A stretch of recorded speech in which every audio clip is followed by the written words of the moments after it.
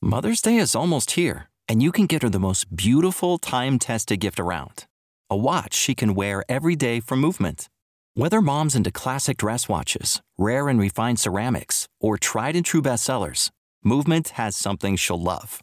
And right now you can save big on the best Mother's Day gift ever with up to 50% off site-wide during Movement's Mother's Day sale at MVMT.com. Again, that's up to 50% off at MVMT.com. What's the easiest choice you can make? Window instead of middle seat? Picking a vendor who sends a great gift basket? Outsourcing business tasks you hate? What about selling with Shopify?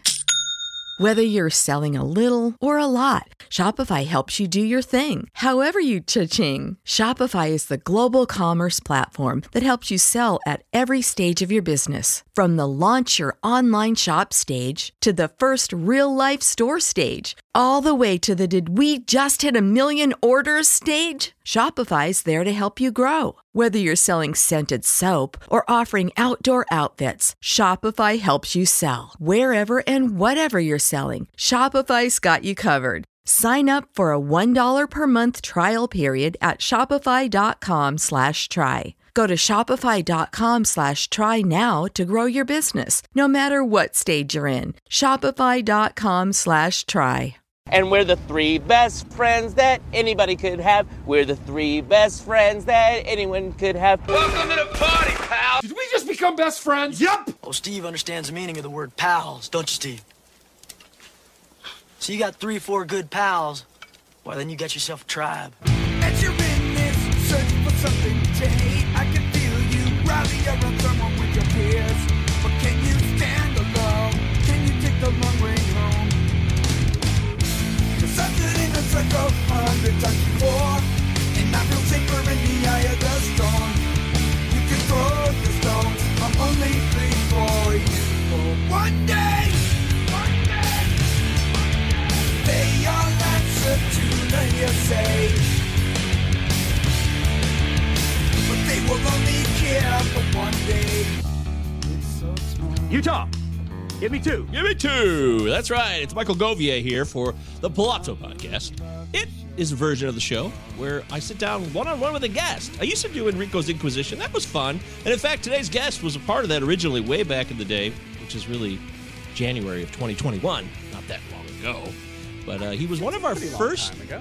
Yeah, okay, yeah, right. January 7th, 2021. That would be a lot has changed. That's for damn sure. But I mean, you're Chris Towers. People know you as Chris Towers. Welcome, Chris Towers from CBS Fantasy Baseball Today. Also does football. Is there a football? I'm a moron, I guess. I assume there's a football today as well. There's a fantasy football today as well, but I'm not on that one as much. I do the fantasy football today newsletter, though. That is a big part of my job coming up. So. Wow. Shocking news. Shocking development here. Yeah, so me and Chris are going to go over a few things. We're all about being curious, not judgmental. Of course, I've stolen that from Ted Lasso. Have you ever seen Ted Lasso? Love it. Love it. One of my absolute favorite shows. The first season especially. The second season, took a little time to get to where it was going, but ended up really good. But yeah, I'm a big fan of Ted Lasso. Hard. If you said I watched that show and I thought it was a piece of shit, I feel like maybe you need to go to therapy or something. Some people say that, and I can see it is overly saccharine to a degree, and I can see why it kind of rubs people the wrong way. But I don't know if you take it for what it is, it's not like the most laugh out loud funny show of all time. I've seen some. It is not. Why does this get all the love that it does? And I get that, but it's very much like, we kind of had a moment during the pandemic with that and Schitt's Creek where it's this very nice, affable, makes you feel good version of comedy that it's not the only type of comedy that I like, but I always struggle with The Office when I rewatch it because it's such a mean show in a way that I don't know. You have a big emotional moments at the end of the show where they have the weddings and everybody loves each other, and it always feels unearned on that show. And it's a show that I feel it kind of tries too hard to straddle the line between The Good Place is another one of those feel good shows, and just being like a Always Sunny in Philadelphia kind of thing, where like that's where it feels like it's supposed to be, but they don't want to go all the way, Yeah. Yeah. So I think I prefer the Michael Schur, Ted Lasso type of comedy, personally. I have never... I'm not trying to just be a weirdo. Some people do things to be contrarian. It is real. But I've never seen The Office straight through. I've been in a room when The Office was on, but I have never sat down and truly watched The American Office from beginning to end. So. It's very funny. Like, I don't think you need to watch it from beginning to end. It gets derailed once Steve Carell leaves, but it's very funny. It's just not my favorite show. It's what all people talk about half the time. It's half the memes and GIFs on Twitter. It's a huge part of our lexicon, and for this generation in particular, which I think we're part of the same generation, are we not? Yeah. Like the I'm a what's the term? Late. Geriatric millennial, I think is what the term is for those of us in our now mid-30s, I guess. Oh, you're in your mid-30s? I'm next week on Monday. My birthday is on Monday, and I will be 34. So that is officially Oh my God! For some reason, you're such a. I've looked up to you. I mean, I'd go back to 2016. A youthful air. To you. Yeah, you do. It's that real young, vibrant, like I'm a trendsetter kind of personality and vibe that you have. That look at this. See, wow, damn! With Chris Towers, you're one lucky man. Greatness. I guess.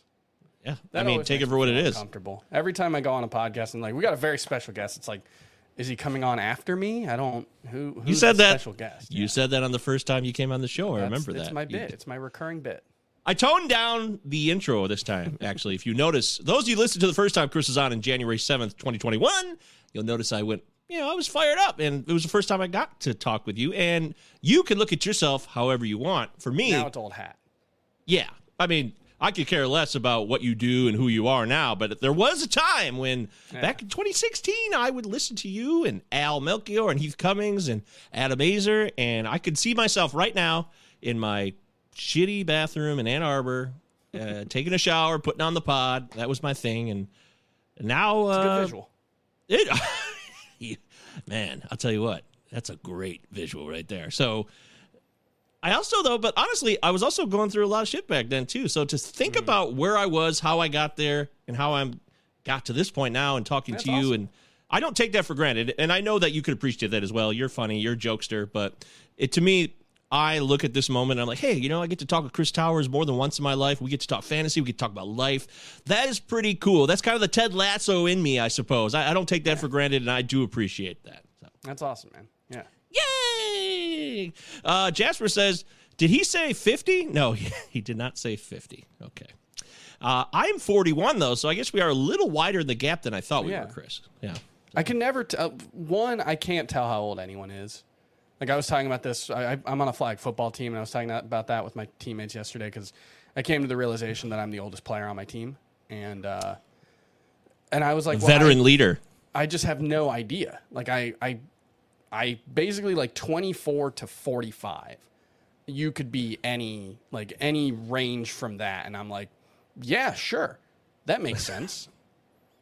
So that's why I shaved my head to try to, hide. Oh, yeah. Try to keep people guessing. Because that's a secret of the pros. The receding hairline kind of gives you away. It does. Well, so are you like the tight end, or what's your role there on the team? I play a little, tight end, a little, snapping the ball and trying to get open in the short area is mostly what I'm doing. But, I'm sure-handed. I'm not the quickest guy on the team, but I'm a reliable target.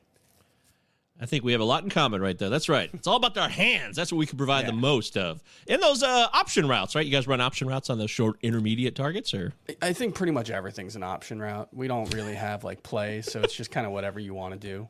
So people get really intense at that. They'll have the quarterback armband out there. They'll have the plays. Oh, okay. That's not you I think we went up against that team yesterday, and that's why we lost. I will give them credit. They are organized. They usually do. They always beat us. I used to play a lot of flag football up until about 2011, and those guys always took it to us. Plan, that really helps. Athleticism does matter too in flag football a little bit more. It does matter. And that's also why we lost a lot. Softball's a little easier for me in terms of the athleticism because, you got to run a couple times a game. But for the most part, you're fine. Oh, yeah. I got softball tonight, and I'm going to play right field. They're going to put me over there. And I'm just – see, I play 3 times a week. Now, on this team, I'm the right fielder. I'm very happy with that. But on other 2 days of the week, I get to play second base, and I'm the manager of the team. So I get to play that role. And then on the co-ed team on Sundays, I get to play shortstop. So I get my chance to do a little bit of everything. And I'm happy playing right field for this very more intense dude team. I'm just like, put me over there. Yeah. You guys, this guy throws the ball a quarter mile at shortstop. He's incredible. So I don't need to even consider competing with him. Yeah. But it's about knowing your role. All right. Well, you're not here just to hear us talk about softball. I mean, we're going to talk with Chris Towers about a multitude of things. So don't forget to follow Chris on Twitter at CTowersCBS. And you can catch him on the Fantasy Baseball Today show. And, of course, you can get his writing. This guy's a pretty darn good writer. I read your football stuff a lot more than I do your baseball stuff. And that's not like any particular reason for that. That's just how it ended up. I mean, I would read your baseball stuff too. But the truth is, I try to avoid getting into too much other baseball stuff in season when I'm creating my own stuff. And I feel like I don't want to steal accidentally or something like that too. And not that I would, but who knows? I don't know. Yeah, no, there was a period maybe 4 or 5 years ago where it seemed like every day I was writing something and then, Saris would write like a better version of that. And so I try to avoid that if I can now. Yeah, I understand what you mean there. That sounds familiar to me. Jamie says, I think he does the CBS DFS as well. I've been on there occasionally, yeah. Okay. But that's only occasionally, folks. Yeah. No. I'm on Twitter at MJ Govey, of course. The Plaza Podcast, 2 L's, 2 Z's. Utah. Give me 2. Got the Discord is totally free. You can find that with the pin tweet, which is the tweet that you'll find at the top of a feed if you don't know what a pin tweet is. Do you think people don't know what a pin tweet is, Chris? I think it's sort of self-explanatory. If you've used Twitter, I think so. Hey, I don't know. I mean, you'd be surprised. You're a lousy fucking softball player. Whoa. That is not cool, Tom Cruise. Don't say things, but he was talking to me, by the way, and that is true. I am lousy. All right, so yes, that's all free. The Patreon, you want to take it up another notch, it starts at $3. It could be worth it. I'm not going to tell you what to do with your money. Times are tight, and things are not easy. All right, let's get into this segment. But then one day I was driving my little boy to school, and I saw this quote by Walt Whitman. It was painted on the wall there. It said, "Be curious, not judgmental." One of my favorite scenes in television history. The whole dart scene is just unbelievably good. It really snuck up on me. It did. I completely agree with you when you say that. I don't think that's hyperbole at all. Man, my thoughts with that show were like, really? Ted Lasso? Like, we're doing, like, I was like, this is going to be like the Cavemen show. The, like, Geico Cavemen show. There's no way this is going to be good. But they reworked the character, and it's like a little miracle, that show. Like it's like a miracle that it even exists. I completely agree. I don't like to always completely agree, but when you're right, you're right. And that moment hit me. I remember being alone and everything you described about the pandemic and what we all know about it, and watching a guy who, they don't make it obvious in the first season, not to give much spoilers away, but he's going through some pain and challenges, and there's other people feeling it too. And even super rich owners of soccer teams, you can feel empathy for them. That's what I learned. So. Yeah, I was surprised to find that out myself. Yeah. So getting into this, I was originally calling it, this one goes to 11 things as Spinal Tap reference, but I thought I'd update it just in case we could attract some new viewers who might like Ted Lasso. Be like, oh, yeah, I know that. It's all about marketing, kids. It's all about marketing. So, right off the bat, can you name 3 players who could benefit from a trade, and there would be a benefit for them fantasy-wise, maybe over the next month or so, obviously with the trade deadline, literally about a month away here. Yeah. It's August 2nd, I believe, this season, because I think July 31st is on a weekend. So that'll be important to remember. But, I think the 2 that immediately came to mind would be Luis Castillo and Tyler Mahle, 2 guys who pitch in a really, really tough park. I think more so Tyler Mahle because he's had issues with home runs, whereas Luis Castillo does a pretty good job of keeping the ball on the ground. But I think both of those guys, if they got traded to a contender, 1, obviously would increase their chances of getting wins, but 2, it would just make it so that they don't have to pitch half their games in, it's not the worst offensive environment or the worst pitching environment in baseball, but it's pretty close. I mean, it's not Coors Field, but it's the worst outside of there. And Tyler Mahle has had like wild home road splits over his career. I'm trying to find it right now. Yeah, he has a 3.74 ERA on the road compared to a 5.10 ERA at home. So I think Tyler Mahle is someone who would really benefit from a trade. And then I look at someone like Ramon Laureano, who plays in a really tough ballpark for hitters. He's not someone who has a ton of power, but I think he could be a 2020 guy in the right environment. And obviously playing on a pretty bad Oakland Athletics offense doesn't help either. So he's someone who could get moved and I think have one, he needs to play better than he has been since coming back from the suspension. But two, if he gets in the right area, in the right offense, I think he could have a big second half. So he's the third player that I would think of. Yeah, I got no beef with any of that, and I'll just let that sit and simmer here. We do have a question, though, and I think this is useful because I know this guy a little bit. He's in our Discord, Jamie, and he wants to know, any tips for startup creators looking to get into fantasy sports? I mean, I know we need more of them, so we're always looking for more. We are in a shortage here in the market, but I always want to encourage people who think they can do it. Give it a shot. Take your chance. Chris, what would you say to people who are looking to do this? I mean, I think the biggest thing would be, one, just start doing it.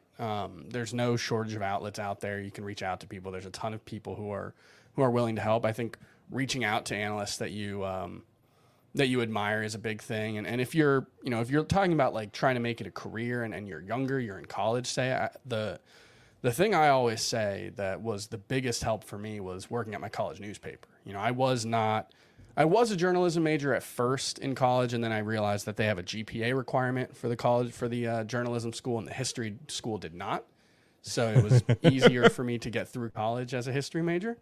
But I worked at the college newspaper for 3 or 4 years, and I was lucky that ours paid. A lot of them aren't able to do that, and I don't know if they still do actually. But this was 15 years ago. But it's lifetime ago. I mean, literally like a sophomore in high school's lifetime ago. Yes. Wild to think. But yeah, like you get an opportunity to learn how to write, which is big. You get a lot of opportunities, a lot of reps. You get to cover different things. I got to cover a bunch of different sports. I wrote about news. I wrote a pop culture column. So I just think the biggest thing is to get those reps and to get the reps in an environment where you're getting feedback constantly, because feedback is really important. And once you start doing it as like a job, you get less feedback. So, you're kind of, because then it's just, you're doing the thing. So I think, getting opportunities to do it where you're going to get constructive feedback is really important. So doing that, working with editors, working with, outlets that give you an opportunity is a big thing. And then I would also say just like trying to find a niche. I think at this point, like video skills are a must. Being comfortable on camera, getting comfortable talking extemporaneously, all that stuff. But, finding, whether it's statistical analysis or data visualization or something like that, like finding something to differentiate yourself is also important. And that's all I have to say about that. I couldn't say it any better than that, my friend. Beautiful, beautiful. So I hope that helps. Jasper, I know you've had a big idea brewing in your brain for a bit, so I hope that gives you a little bit of purpose. And the only thing I would add, I did say that's all you had to say about that, but for me, I would recommend strongly that you get self-critical and let other people in, like you said, with the feedback. Be ready to let people pick you apart if you really want to take it up a notch and making sure that you're doing something. Be open to positive or what they call destructive criticism. Yep. Mm-hmm. Completely down with that. And I've always, the days fly by and you try to create something. We're doing the show and then, I'll do something else later and I'll go play softball. And then I got to write something for the Patreon later and the days fly by. Bing, bing, bing, bing, bing, bing, bing, every day. But I still try to stop if I can remember to tell people, hey, I'd love to try to, read something or take a look at, listen to something. Jamie, I listened to one of your things a couple months back and we talked about that. And that was a really positive step for him because I told him what I thought of it. Honestly, it's important to have people you would trust to be honest too. You don't want to get fake feedback either. Yeah.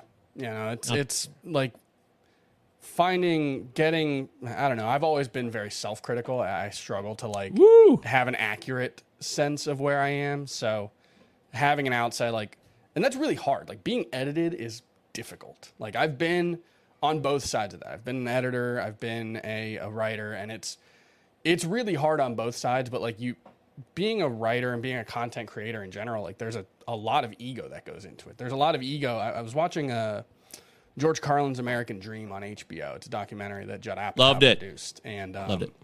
There's one part where he says, like, you have to have an ego to do this. And obviously, I'm not George Carlin, but to get up in front of people and say, like, your opinion or your, like, there's an ego involved in that, inherently. No matter, who you are or what you do, like, my opinion is important and people should hear it. It's an egotistic thing to do. So you have to be able to put that aside as a writer to get that feedback and to have that feedback land in a way that you're going to process it well. So it is difficult. Yep.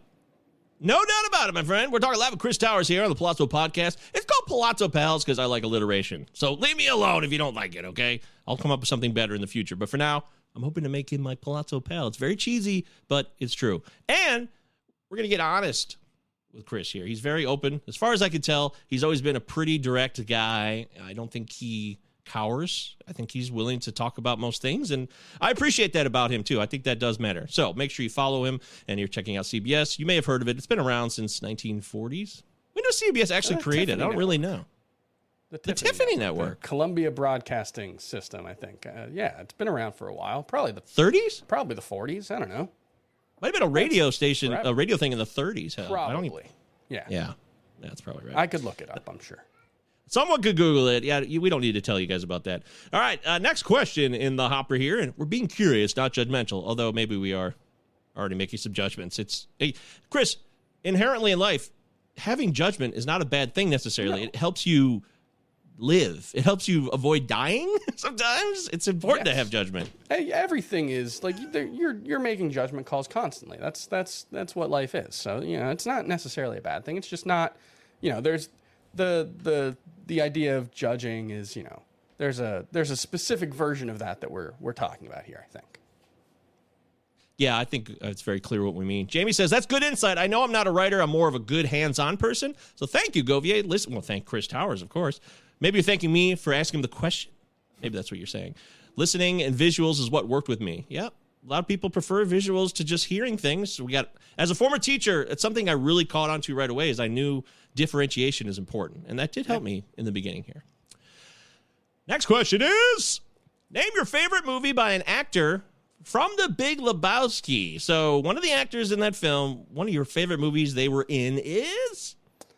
Man, there's a lot of choices there, but I think my favorite movie is probably Almost Famous with Philip Seymour Hoffman. He's in a relatively small but pivotal role as Lester Bangs, the music critic, and it's arguably my favorite movie, and he gives in that movie, he's in maybe 2 minutes total.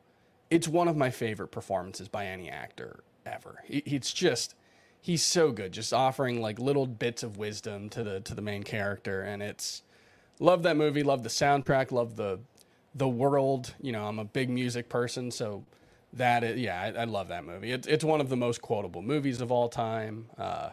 Love that. But I mean, God, what a stacked cast that movie had. Big Lebowski has that you could go with. I mean, Boogie Nights with Julianne Moore. John Goodman's in 1,000 movie. Like it's a stacked cast. Yeah.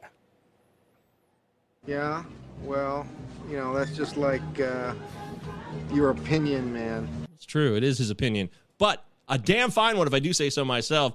I love all those movies. Billy Madison. Yeah. I don't think Adam Sandler was he in The Big Lebowski? No. Wait, Steve Buscemi. Steve Buscemi. Yeah. Oh, deep cut. Nice call. Okay. That's funny. It's the movie game, right? You got and Steve Buscemi's in Fargo, right? Hell yeah, he is. So that's another one of my. That's favorites. Absolutely right. So yeah, that's a lot of options there. Man, I'm glad I called that guy. There it is. That's him. I love Almost Famous. It's in my top 10 all time, and so we're really hitting. And so is Boogie Nights. Those are two. Yeah, I'm not even kidding at all. Movies. Of my top 10 favorite films. Yeah. So love them. I'm with you there big time. I could watch Almost Famous anytime, any place, for all the reasons you just said. It feels like you're part of the crew there, and you're on the bus with them, and all the drama. And, actually, I got really bummed out last night. I was doing my Cinema 9 podcast with my friends, Travis and Eric, and we were doing this little bonus thing for Patreon, and we were talking, I just made the yodeling pickle go off. Whoops. Okay, yes, thank you, Pickle. All right, he's done. But we were talking about our favorite covers. What's your favorite cover song? And a Mark Kozelek song came up. And then my friend told me about, unfortunately, that Mark Kozelek had a lot of allegations of bad shit about him that I just found out last night. And it really bummed me out because I was a really big Sun Kill Moon fan, Red House Painters, like some really good music from him. And that just made me very sad. Yeah, kind of a jerk, that guy, unfortunately. So not great. Favorite cover song though? Do you have a favorite cover that you've always enjoyed? Song. I love "Torn" by Natalie Imbruglia, which I love telling people is a cover because most people don't know that it's a cover of I think it was like a Swedish alternative rock song that she covered. So I love that. See, this is the big difference here. That's the difference. There's a song that you know is a cover of a song that's famous, and then there's a song that was made famous that you did no idea was a cover, just like "Torn." Yeah, and then Aretha Franklin's version of "You Make Me Feel Like a Natural Woman" is an incredible cover. Her version of "Respect," frankly. So, yeah, "Torn" was the first one that came to mind, actually. So I don't know what that says about me. But love that song. I love that song too. And the one that always stands to me, and I've heard it a billion times, and it's been done in movies, is still the Sundays Wild Horses. I love that song still. And I think it's way better than the Stones Wild Horses. Oh, really? Sundays Wild Horses. You got to check. You probably do. If you hear it later on, you'd be like, oh, yeah, right, that song. But maybe not. Maybe. Okay, I'll check it out. Really I love Wild Horses, so. Oh, well, that could be more of a challenge for you then. That will be. I'd love to get your feedback on that. I will hit you up after the fact. Christian Crespo's here. What's up, Christian? He says, Chris went to FIU, so he obviously knows what he's saying. Paws up. See the paw, feel the claw. Woo. FIU, baby. Is that like, it must be like Fire Up Chips at Central Michigan University. Same thing, I suppose. Florida International University Golden Panthers. That is the Golden Panthers. Yeah. I think they still go back. Big rivals. There was a. Yeah, they're definitely the Golden Panthers. They're big rivals with Florida Atlantic. Is that their big rival? Yeah, Florida Atlantic. Yeah, I mean, yeah. The Owls. It's kind of, the Owls. They've got a great mascot named Owlsley, who I've always thought should be like wearing a monocle and like a top hat. Like, doesn't Owlsley sound like a fancy butler or something? That is bullshit. That is not bullshit. That's incredible. That's the coolest thing I've ever heard. Wow. The more you know. Wow. I did not know that. Okay, so Mark, is it Mark Appel or Appel? I actually don't know. I think it's Appel. Mark Appel. Yeah. He's given hope to others with his stunning return to Major League Baseball. Can you think of a player that you would love to see make a comeback who used to play and now is on the outs or his career fell apart and maybe one day he'll show up again? It's hard to come up with one off the top of my head. The first name that I thought of is just a guy who I always loved was Hanley Ramirez. And I don't know. I saw a picture of him. Who was he with? He took a picture with someone the other day that reminded me like, oh, Hanley Ramirez, he's still like only 38 years old or something. He still looks good. And Hanley's one of my favorite players of all time. So that was the first place I went to. Ooh, Hanley Ramirez was so much fun.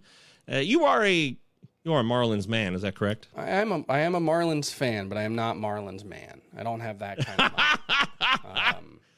I thought you maybe took offense to that.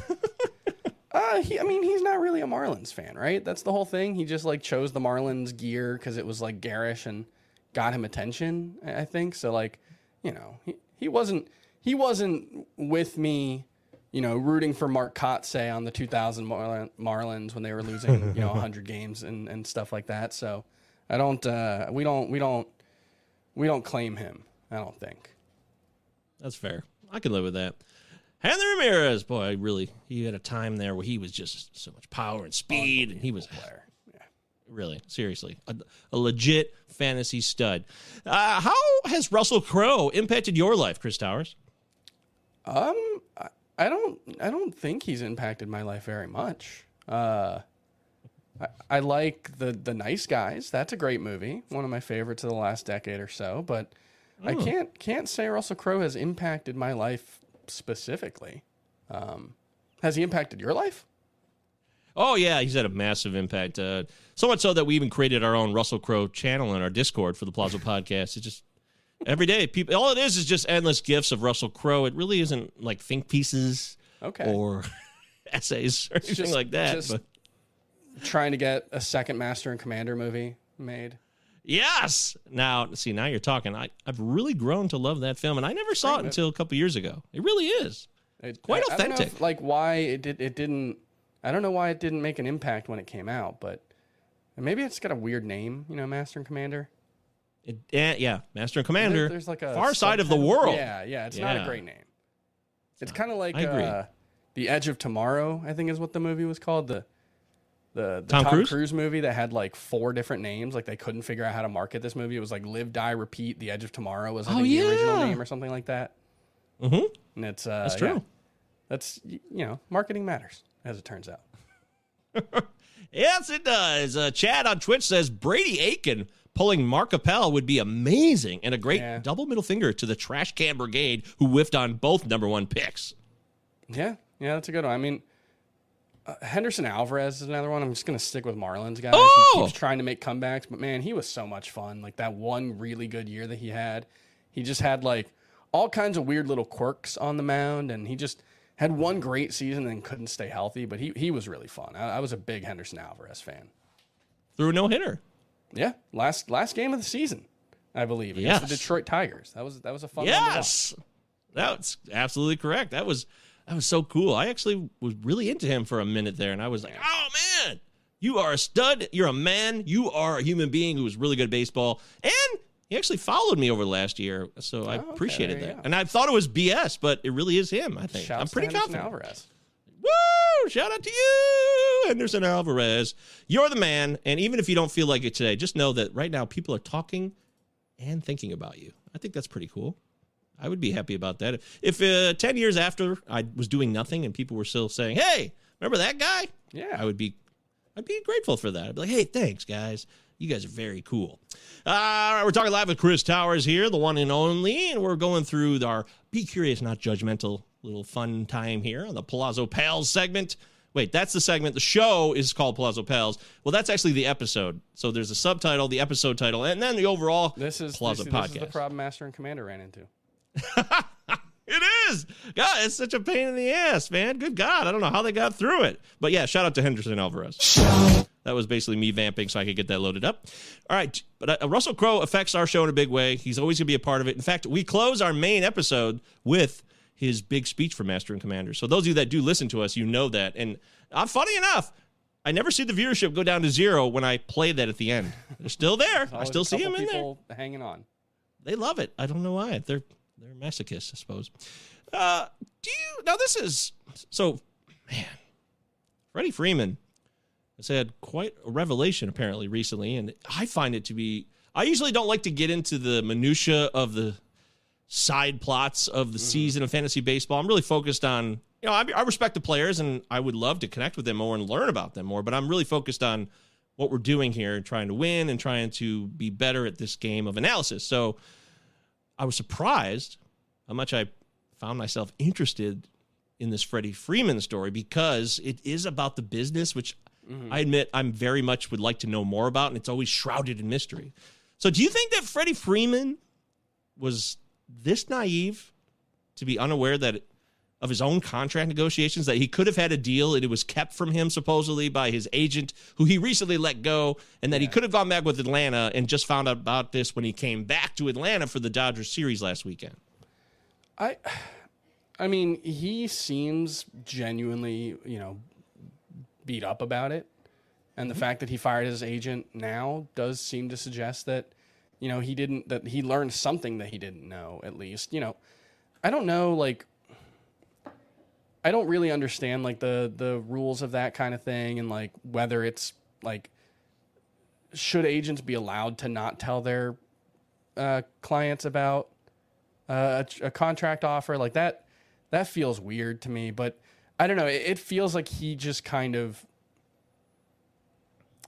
he didn't, I don't know, like, he was too hands-off in his own free agency in a way that, like, I don't know, maybe it's because of the lockout, you know, and then the fact that when everything ended, you know, they kind of had to speed the process up, and maybe it was something like that. But it seems like he just didn't take enough of an active role in this, if that's what he wanted, you know. And, you know, obviously it's the agent's job to look out for the player's best interests, but the player's best interest isn't, like, there's not like a formula for the player's best interest. Like, I always see people do the, like, oh, this player is turning down X dollars by signing in California because of the income tax. And, like,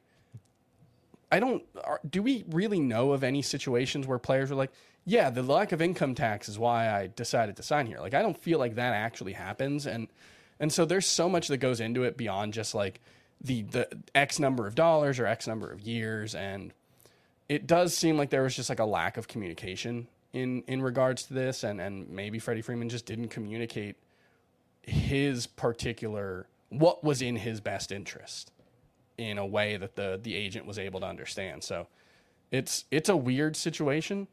I don't necessarily feel too bad for Freddie Freeman, because, like, I think the Dodgers are more well equipped to win over the next, 6 years, and he's making a lot of money, and living in Southern California is pretty nice and all that. But yeah, I mean, he seems pretty beat up about it. And it just kind of seems like, I don't know, everybody failed.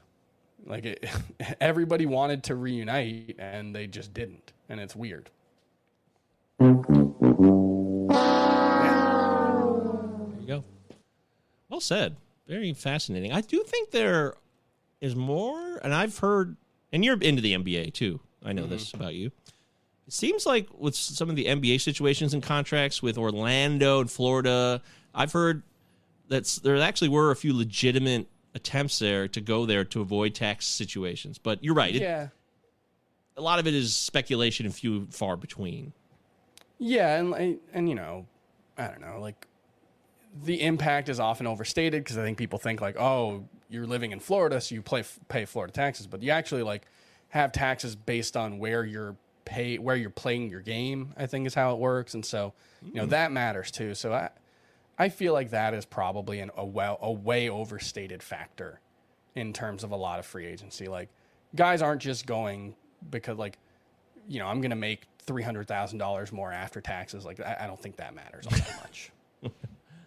Yeah. You know, like, I would love to make $300,000 after taxes, but that's, you know, Freddie Freeman, that's a much smaller portion of his paycheck.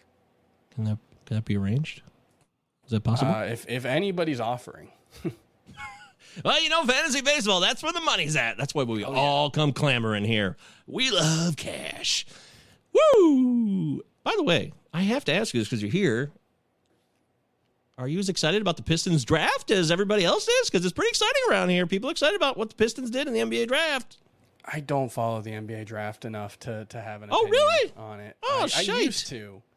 But I just, once I stopped writing about the NBA, and it became you so switched much gears. harder to keep Okay. up. Yeah, I used to write about the NBA for the first, like, 6 or 7 years that I worked at CBS. And once I stopped really, like, doing it at all, it became so much harder to keep up, because, like I can't really follow college football until the draft. I can't really, because, like, you kind of have to pick. And, like, I go to a lot of concerts. I watch a lot of TV with my wife. And so, like, if I watch the NBA as much as I used to, I would, like, not have a life. And so that's the hard thing. So, yeah, college sports especially, I don't really know very much about at this point.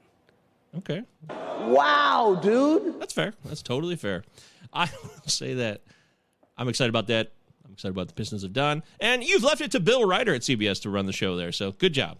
You've handed over the reins to Bill, and he's done a fine job over there, who I watch on CBS Sports HQ. One of the most. CBS Sports HQ. Love it. I love it. And I'm not just saying that because you're on the show. I love it because it's what I used to get from SportsCenter when I was a kid. I get a lot of highlights and talk about the game, not the side stories and the personal, what do they call them? Human interest stories. That's not what I'm here for. I'll throw it on to catch up with the sports news. Yeah, for sure. Yeah, I posted a poll about that a couple months ago. I'm like, do you still watch highlight shows, period? Whether it's CBS Sports HQ or whatever you prefer. Yeah. And an overwhelming amount of people on my Twitter following said no. I was surprised. So I don't do it every day anymore. It is tough to do it daily. But I thought a couple times a week. Who knows? I know this, that we are talking with Chris, and we're in this little world of being curious. So as we continue our curiosity forth, do you take it personally when something is said about you on social media that you either believe to be or know to be false? You're a human being, Chris, so I'm really curious about this, and you have been around in the public sphere for a long time now. I think it's a fascinating subject. Just be honest about it. Like, hey, personally, it bums me out when things are said about me that I know to be false or think are false. How do you feel about that? Maybe even going back in time to when you were younger here and first getting into it, maybe it was more impactful. I try not to let things get to me, generally speaking. Like, most of the time I find it, like, the one example I think of, my friend sent me my friend uses the Reddit forums for fantasy football for a lot of his advice, and he sent me a link. He was very upset, one of my best friends. He was very upset because there was a thread about my early 2020 positional rankings. And the comment that he was upset, like he was like defending me in the comments, and I was like, well, that's very sweet, but it doesn't actually bother me. The one that like stood out that I just like couldn't stop laughing about though was when I got called. I was called a racist because my top player ranked at each position was a white guy. It was Josh Allen, Christian McCaffrey, Cooper Kupp, and Travis Kelce, but like. Oh, no. Those are the consensus top players, with the exception of Christian McCaffrey versus Jonathan Taylor. So it was like, really, this is that was the one that I was like, man, that people will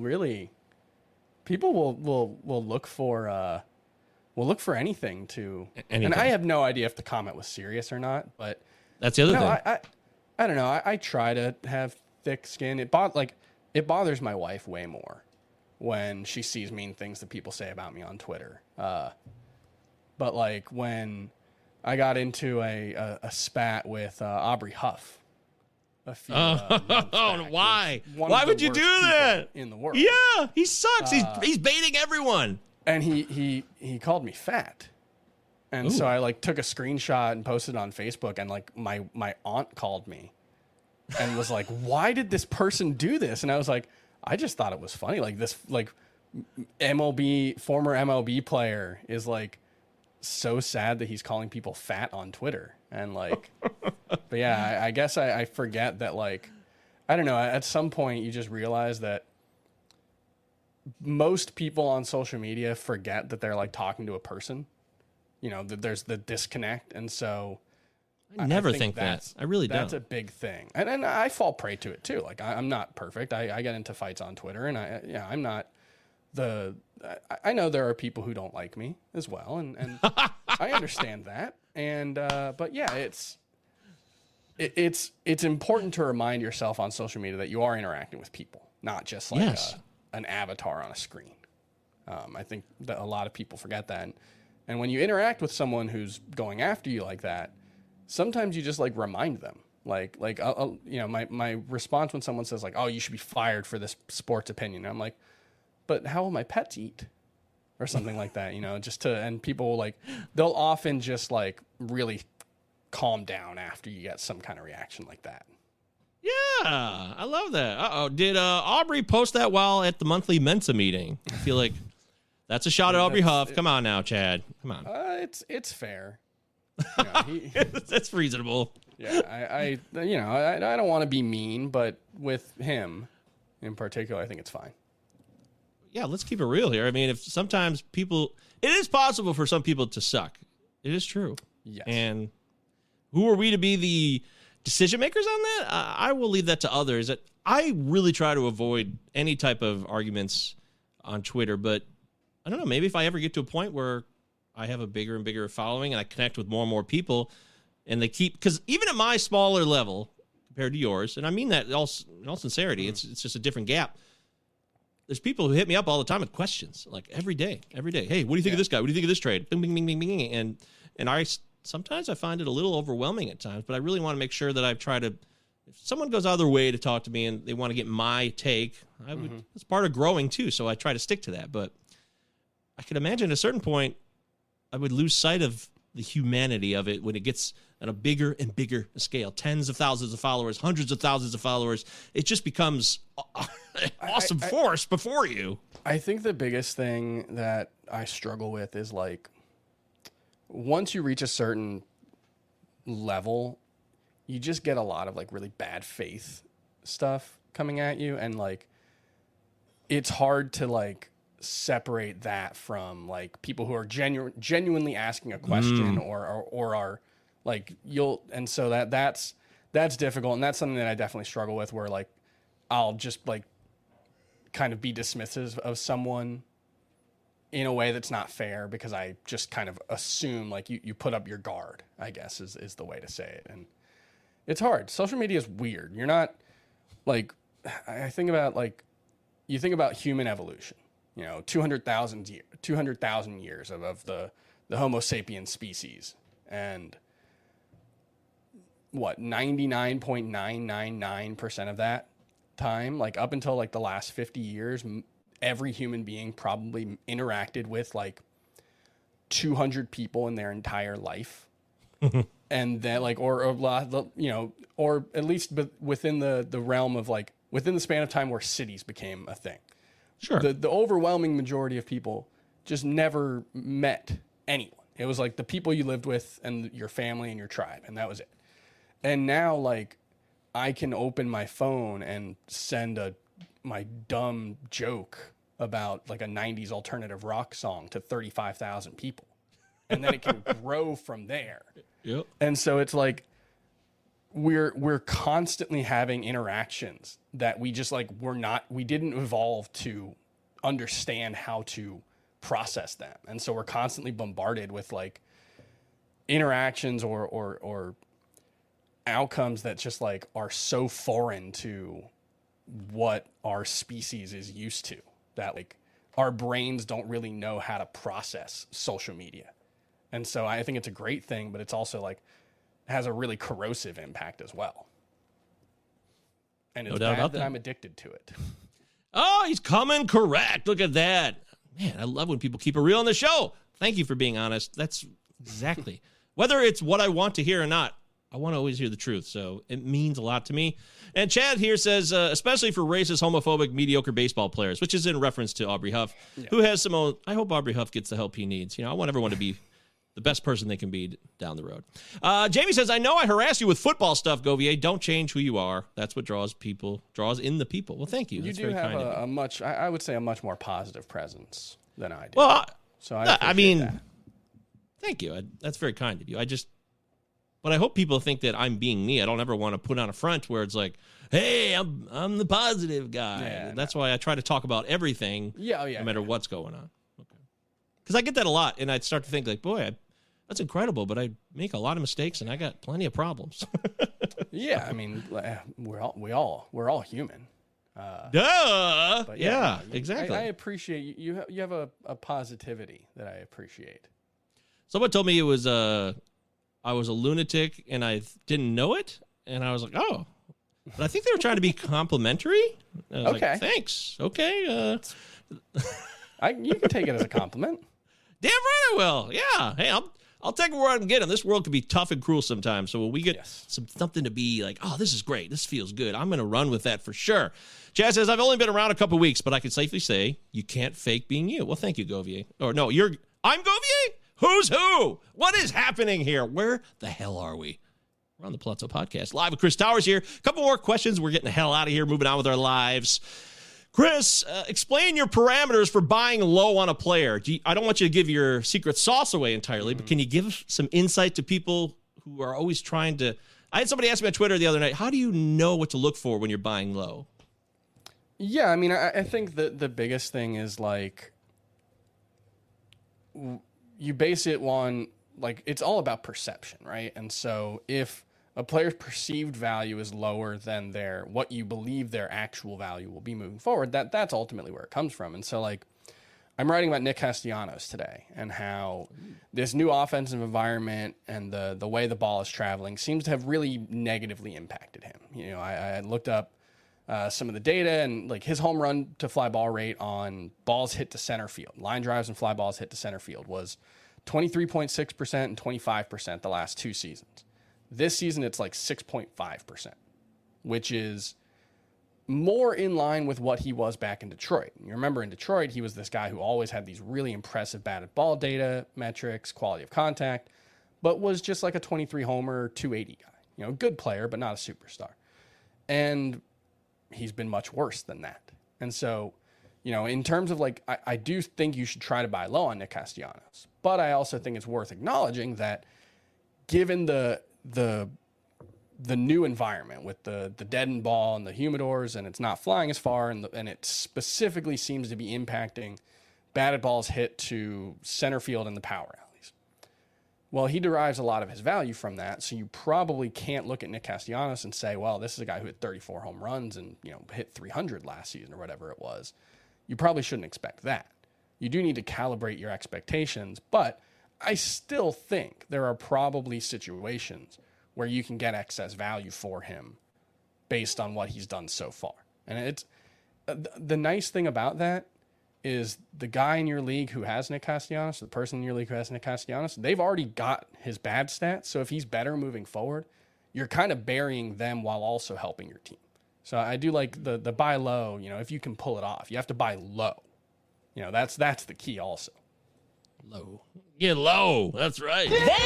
That was really well said. That makes a lot of sense to me. And I think all of you here listening or watching live on the YouTube or Twitch, you'll take something from that. That really is a great way to maximize your return and burn someone else. I love that. And, you know, we're not trying to hurt anybody here, but we're trying to win. So let's cut the crap, all right? Yeah. That's right. It's all about winning. Winning. By the way, Charlie Sheen, he no longer wants to be known for his winning, that Tiger Blood thing he did.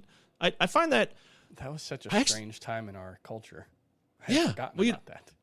Dude, what it was a guy who was deeply addicted to drugs, having a mental breakdown before our entire country. And now he's on Cameo now. And I found this out recently through God knows where. This information just pours into my head. But he's been on Cameo because people have been requesting so much of the Tiger Blood and the winning stuff because a lot of people love that.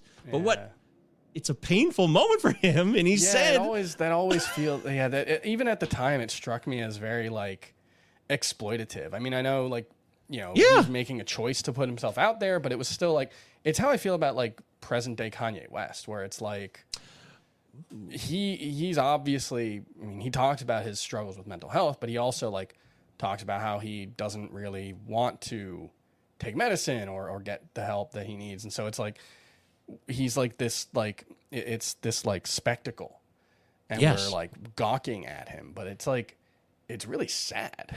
And, you know, that's how I felt about the Charlie Sheen thing as well, as it was like, this is clearly like someone going through something that is really heavy and really difficult. And for whatever reason, either they're not willing or they're not able to see it, or they don't have the right people around them. And it's really difficult. Like, and it's the kind of thing where you look at it and say like, you know, kind of but for the grace of God go I, you know, like, you know, fame can, you know, like we talked about with you know, the human evolution, like Kanye West is surrounded by like hundreds of thousands of people will go see him in concerts. And that just like screws up your self-perception in really interesting ways. And I'm always amazed by the people who have those platforms who are well adjusted, because it kind of seems impossible. Yes. Yeah. Wow. That was, again, very poignant. It's a bizarre world to see yourself adored. I remember I heard this about a rock star or some famous musician recently, where the first time he got stuck in his own traffic from his concert, you know, that's a big moment. He was like, wow, I'm stuck in my own traffic for me. They're all here to see me. Yeah. It's pretty wild. It's weird. Yeah, it is. So you can't help but go in a different direction. When you're in unique parts of the world that few people attain, you're going to be in territories that are less known with less experience. That's just that's how it works, whether you're exploring Mars or mental space. There aren't a lot of people who can truly like understand what it's like to be Kanye West, because there are maybe a dozen people. There are hundreds of thousands or millions of people with comparable lives to me. Just in the city of New York. Oh, yeah. I'm a pretty, there's a lot of people who have very similar experiences to me. There are dozens of people in the entire world, in the entire history of humanity, who have had similar experiences to Kanye West. And so it's like, it's hard. I feel a lot of empathy for him. Just because he's obviously not handling it well. I think. Yeah. I feel terrible for him. I really do. In the end, even people are like, well, he's responsible for his own actions. Yes. Well, okay. You could sum that up with anything. And yes, that is true, but that's not nuance. And there's more to the story and there's context and all that stuff matters to me. So, I want to give Jasper a quick shout out here because he's been really good to the show and he's been a good friend of mine. And he's been having his own challenges recently, so he deserves it. He says he's taking suggestions for his all-around sports site that he just started at work today. How about that? Look at this guy, right on the spot, doing his own thing. So congratulations, Jasper. He's been talking about it for a while, and now it's coming. He says, MJ, there will always be a place for you and the fellas on my site. And, of course, that's very kind of you. I hope it goes well, Jasper. You're a good man. So, a couple questions left. 2 left, and we're out of here. The final 2 are this. In the multiverse, there are other Chris Towers with completely different lives based on several factors. Are you more of a nature or nurture when it comes to a stronger influence on the end result of a person? Like the Chris Towers in the other dimensions of the multiverse are doing other things because of different variables from either your genetic profile or your nurturing profile as you grew up in childhood. Which one are you more strongly inclined to believe can be impactful, or is it all context-based every time? It's definitely not or. It's not nature or nurture. There are certain things that are, to a certain extent, hardwired into us from birth. But there's also, the impact of, childhood nutrition and lead exposure has, there's, yes. really good, research on, the way that stuff like that has impacted the outcomes of people's lives. Flint's in our backyard here, man. So, yeah. Yep. And so it's, heartbreaking that we still have situations like that where children are being exposed to lead and water in the the 2000s. But I think this is something that it's really hard to have empathy. Empathy is a very difficult thing, and I fail at it constantly. But I think about I'm trying to think about how personal to get here. But so I don't have a great relationship with my father. I don't need to get into details, but there's just, but so I struggle with it because on the one hand, the person that he is, and the person who doesn't, we don't have a good relationship. It's not like he chose to, he didn't choose to not have a good relationship with his son. It's the result of choices that we've all made throughout the course of our lives. But it's tough to put yourself in the situation where you realize or just to be more general, people who do bad things. We tend to just you're a bad person. It's well, yes, you make choices that lead to bad outcomes and you're responsible for your own choices, like we said earlier, but it's there are also circumstances that people are in that lead them to make the choices, and you still are responsible for the choices that you make and all that stuff. But there are people who grew up in bad environments where they didn't have, not even the nutrition that they need, but the emotional support. And that, it's one of those things that I think about a lot, and it just breaks my heart how many people have bad upbringings and then just don't, it changes or it wires you for the rest of your life. Literally, the way your brain is wired is the result of the way you're brought up. And so, if you're in a bad circumstance, you can make the most of it and you can come out of it. But it's there's a lot of people in this world who are brought up in bad circumstances who it really impacts how your chances of becoming, you know, successful or however you want to define it. It just not even to not even make it like a judgment thing. Just the experiences that you have create branches, I guess would be the way to go back to the multiverse, you know. And, we go to the MCU. And so, you know, that's, I guess, like, you can control which branch you take, but you know, each previous one dictates where you're able to go, I guess would be the way to phrase it. And so I'm definitely more nurture. I think that the impact of your environment, your upbringing, all that stuff is much more important than just who you're born to be. I don't think you're hard coded to have a 128 IQ or something, you know, like that stuff, like, you know, maybe really a wide range, but I think, you know, the home you're brought up in, the culture you're brought up in, I think that all matters. And I think it's really important. And, you know, that's why I don't necessarily have like a hugely individualistic worldview. I think the community is what matters in a large sense. Yeah, and I think sometimes you get a lot of shit for that on Twitter too, right? Because you're always trying to. I get that vibe from you a lot. You're always trying to be representative of the community. So to hear you say that out loud makes a lot of sense to me. And I think some people will be like, oh, well, you know, because there's all. I don't even want to go in the minutia at all, but there's this I guess you're right. It really comes down to this individualistic versus community-based perspective that often collides online. Yeah, and like you're the only one that's responsible for your outcomes. And it's like, well, you're responsible for your choices, but the circumstances that you're in that lead to those choices are the result of a million factors that are in your control and out of your control. And like, I recognize that I'm lucky to have been brought up in a, you know, upper middle class household with, you know, two parents who were there and I never, you know, went hungry. And like, so that this, you know, like I've earned where I am. Like the level of success that I have in my career, like I've earned that to a certain extent because I work hard and all that. But like, yeah, it's also like if I have a completely different upbringing, I'm not here. You know, the highly individualistic worldview I think is bunk. I don't subscribe to it. Yeah, a great thing from Arnold Schwarzenegger. He doesn't always say great things, but he said this great thing I saw in one of these quick clips on TikTok or YouTube Shorts where he's talking about the self-made man is bullshit. Yeah. And I was really impressed by that because he said anything he ever got was because of his first connection with people at these Gold's gyms that he was at when he first came to America, and they came over and brought him silverware and basic things to survive. And he said the self-made man is always, self-made human being is always going to be a lie. It's just not true. No man is an island.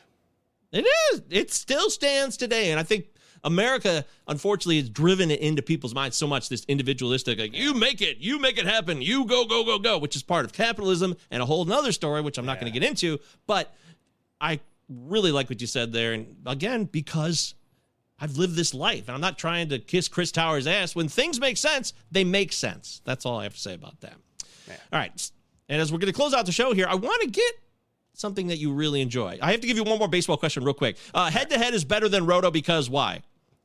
Because, you know, there was a little bit of a discourse recently. I think Ariel Cohen was talking about his Tout Wars head-to-head team and how he's had bad luck in the matchups that he's faced and how that's like unfair. And it's like, yeah, it's unfair, but that's also part of the fun. Like, it's unfair that, you know, I'm sure there's some team that has had to face the Yankees like an inordinate amount of time so far this season, and it's impacted their record. And like, that's unfair, but it's also like, that's why we watch sports, you know, like we don't want it. It would be boring if the best team won every single game, you know? And so I think the head-to-head aspect, and my favorite version of fantasy baseball is head-to-head categories, because I do think there's value in having to build a team where you do have to have stolen bases and you do have to have saves, and you can't just punt. And you have to like find the balance between counting stats and rate stats and all. Like I think that part of the Roto experience is very fun, but I also think like the actual process of playing Roto is kind of a slog. And it's easy to feel like, well, I'm in 8th place on June 30th. My season's over. But like, in head-to-head, it's like, if you just get into the playoffs, you got a chance. And so that's why I big time. prefer that. Yeah. Big time. I think it's it's more fun. It adds more of a human element to it. And the unfairness is, I think, the unfairness or the randomness, if you want to put it that way, I think is a feature and not a bug. It's part of life. It's part of the game we watch every day. Sometimes a guy gets suspended 7 games, other guy gets suspended 4 games, and it should have been vice versa. These are unfair rulings, arbitrary at times, based on something, but seen differently by people who make judgments, and that's the game. That's how it works. And that's what umpires do every day. They do that every day. So, that, by the way, the show is all about the head-to-head, ride or die, the Palazzo podcast. I've been pushing this hard in my Fantrax HQ article every week, the Fantasy Baseball Confidential, which you could read every Monday. And I've been pushing it. I'm pushing my home league, which is head-to-head. It's a keeper league, and it's cats. It's not points. I know Patrick Ryan here, he said head-to-head. He's a huge head-to-head points guy, and that's cool too. But I'm with Chris. Again, our home league, BYB, shout out to those guys.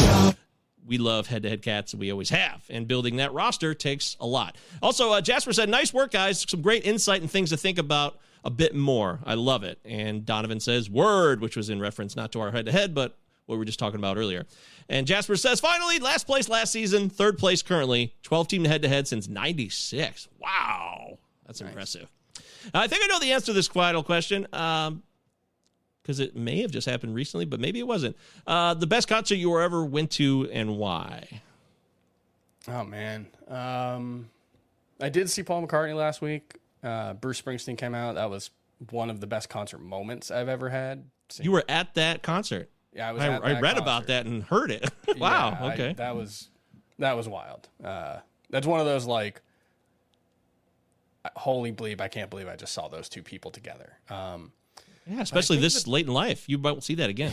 I mean, yeah, like that was I've seen Paul McCartney 6 times now, and it was like, these are really expensive tickets. Yeah, the Beatles growing up were like, the way I always put it is the Beatles were like oxygen in my house. Like that was like, even if you never like went out of your way to listen to the Beatles, every word growing up in my house because it was just always on. And so, and it was like, well, I've seen him a lot. Tickets are expensive, but it's also like, it's a Beatle, and he's 80. And it might be your last chance. So, like, yeah, I'm going to go see him. Best concert I've ever been to, though, it's tough. I've been to a lot. That's a big thing for me.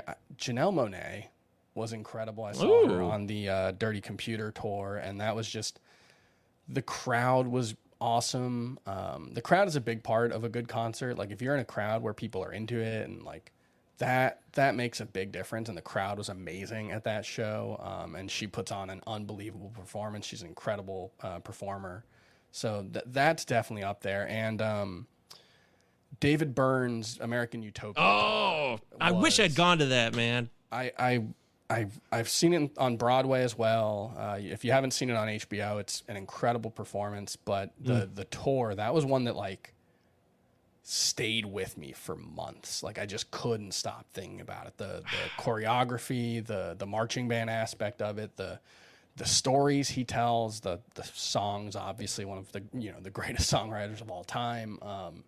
That was a really, really special show. That one definitely, like, I get like chills just thinking about that concert.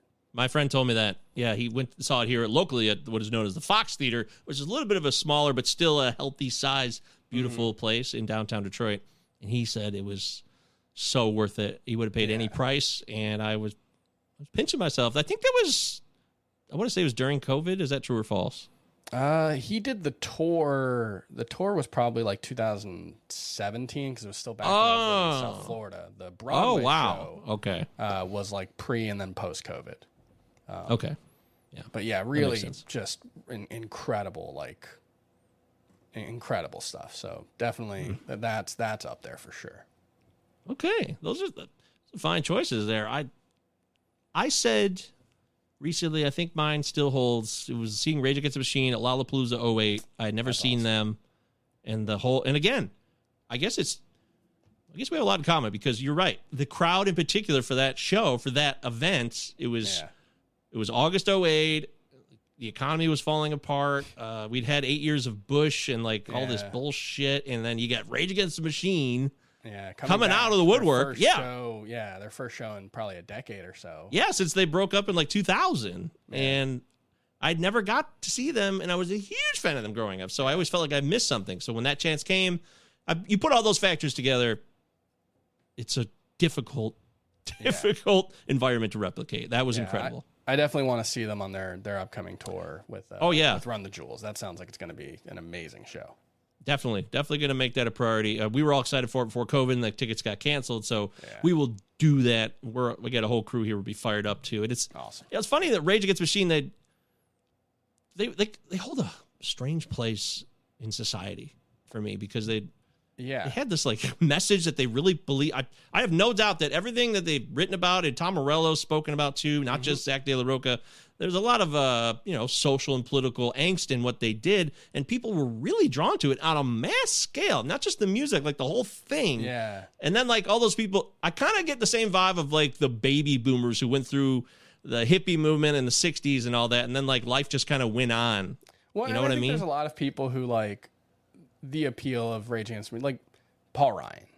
Paul Ryan's favorite band being Rage Against the Machine has always been hilarious, and the dichotomy between like the things he personally believes and the things that band is like not just believes, but like we're singing about.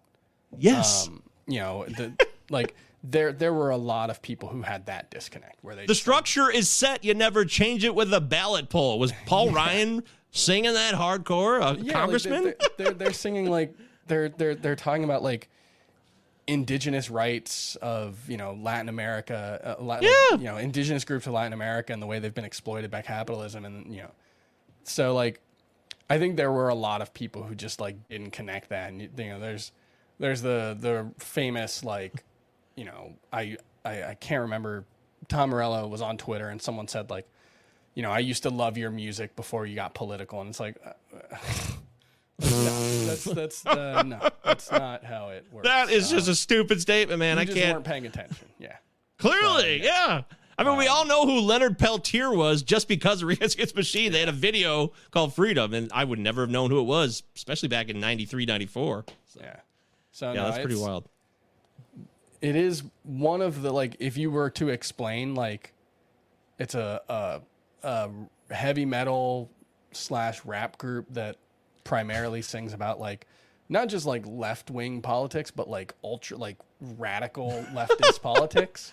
Yes. And they were one of the biggest bands in the world. It's like the 90s were a weird time. That's there's a lot of artists in music who were popular that like there's never that could never have been these two thing.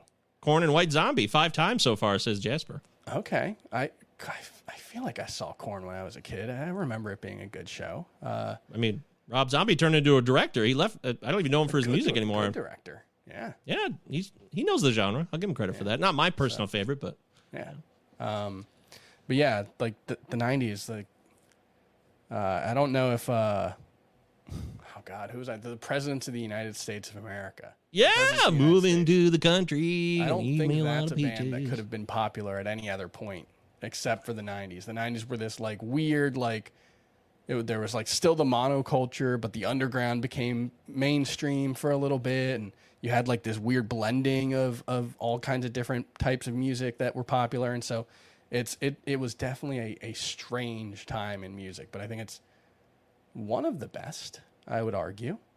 Popular music in the 90s. I think I'll put it up against any other era. I have a hard time separating my own experiential bias, but yeah, I was. It's difficult. Whatever was popular when you were 10 is. Gonna stick with you forever. But I was born in 1980, so I lived my first 10 years in the 80s. Definitely the 10 most like I don't know what's going on years, sure, but but also the most sponge-worthy years where a lot of things get sucked into you. And I came back real strong on 80s music that I didn't really know when I was a kid that I got to hear as I became a teenager and a young adult, like The Cure and all that new wave stuff. I love that stuff, so I put that up against any other period of music too. But it's interesting. We could do a whole show about that, but we won't. We will stop here. We will end this show, and we will thank Chris Towers for his time and energy. He is now our Palazzo pal. Isn't that cool? See what we did there? Look, we did a whole episode. Now we can say that. It's kitschy. What's the difference between kitschy and quirky and boy? I don't know the difference. I guess kitschy. What does kitschy mean? I think kitsch. Kitschy? Kitschy? I think it's.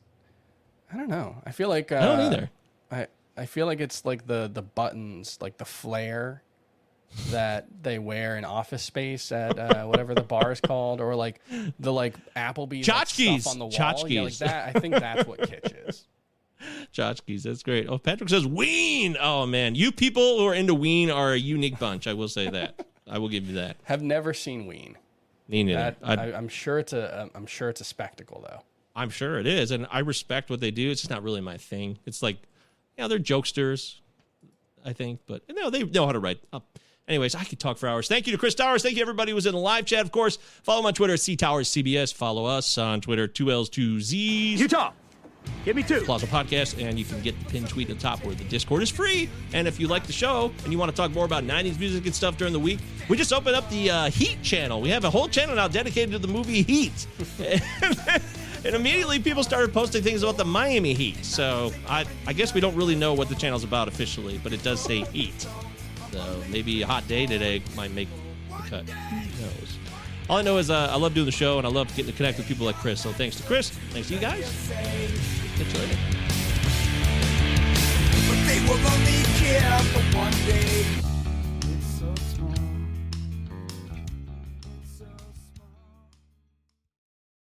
Say goodbye to your credit card rewards. Greedy corporate mega stores, led by Walmart and Target, are pushing for a law in Congress to take away your hard-earned cash back and travel points to line their pockets. The Durbin-Marshall credit card bill would enact harmful credit card routing mandates that would end credit card rewards as we know it. If you love your credit card rewards, tell your lawmakers, hands off my rewards. Tell them to oppose the Durbin-Marshall credit card bill.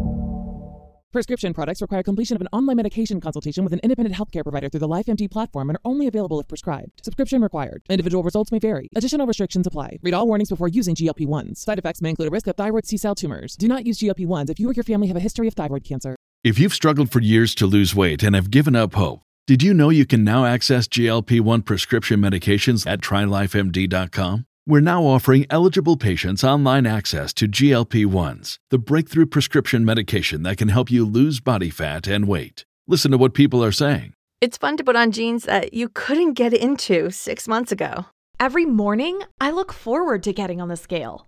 For anybody who's struggling with their weight, it's a godsend.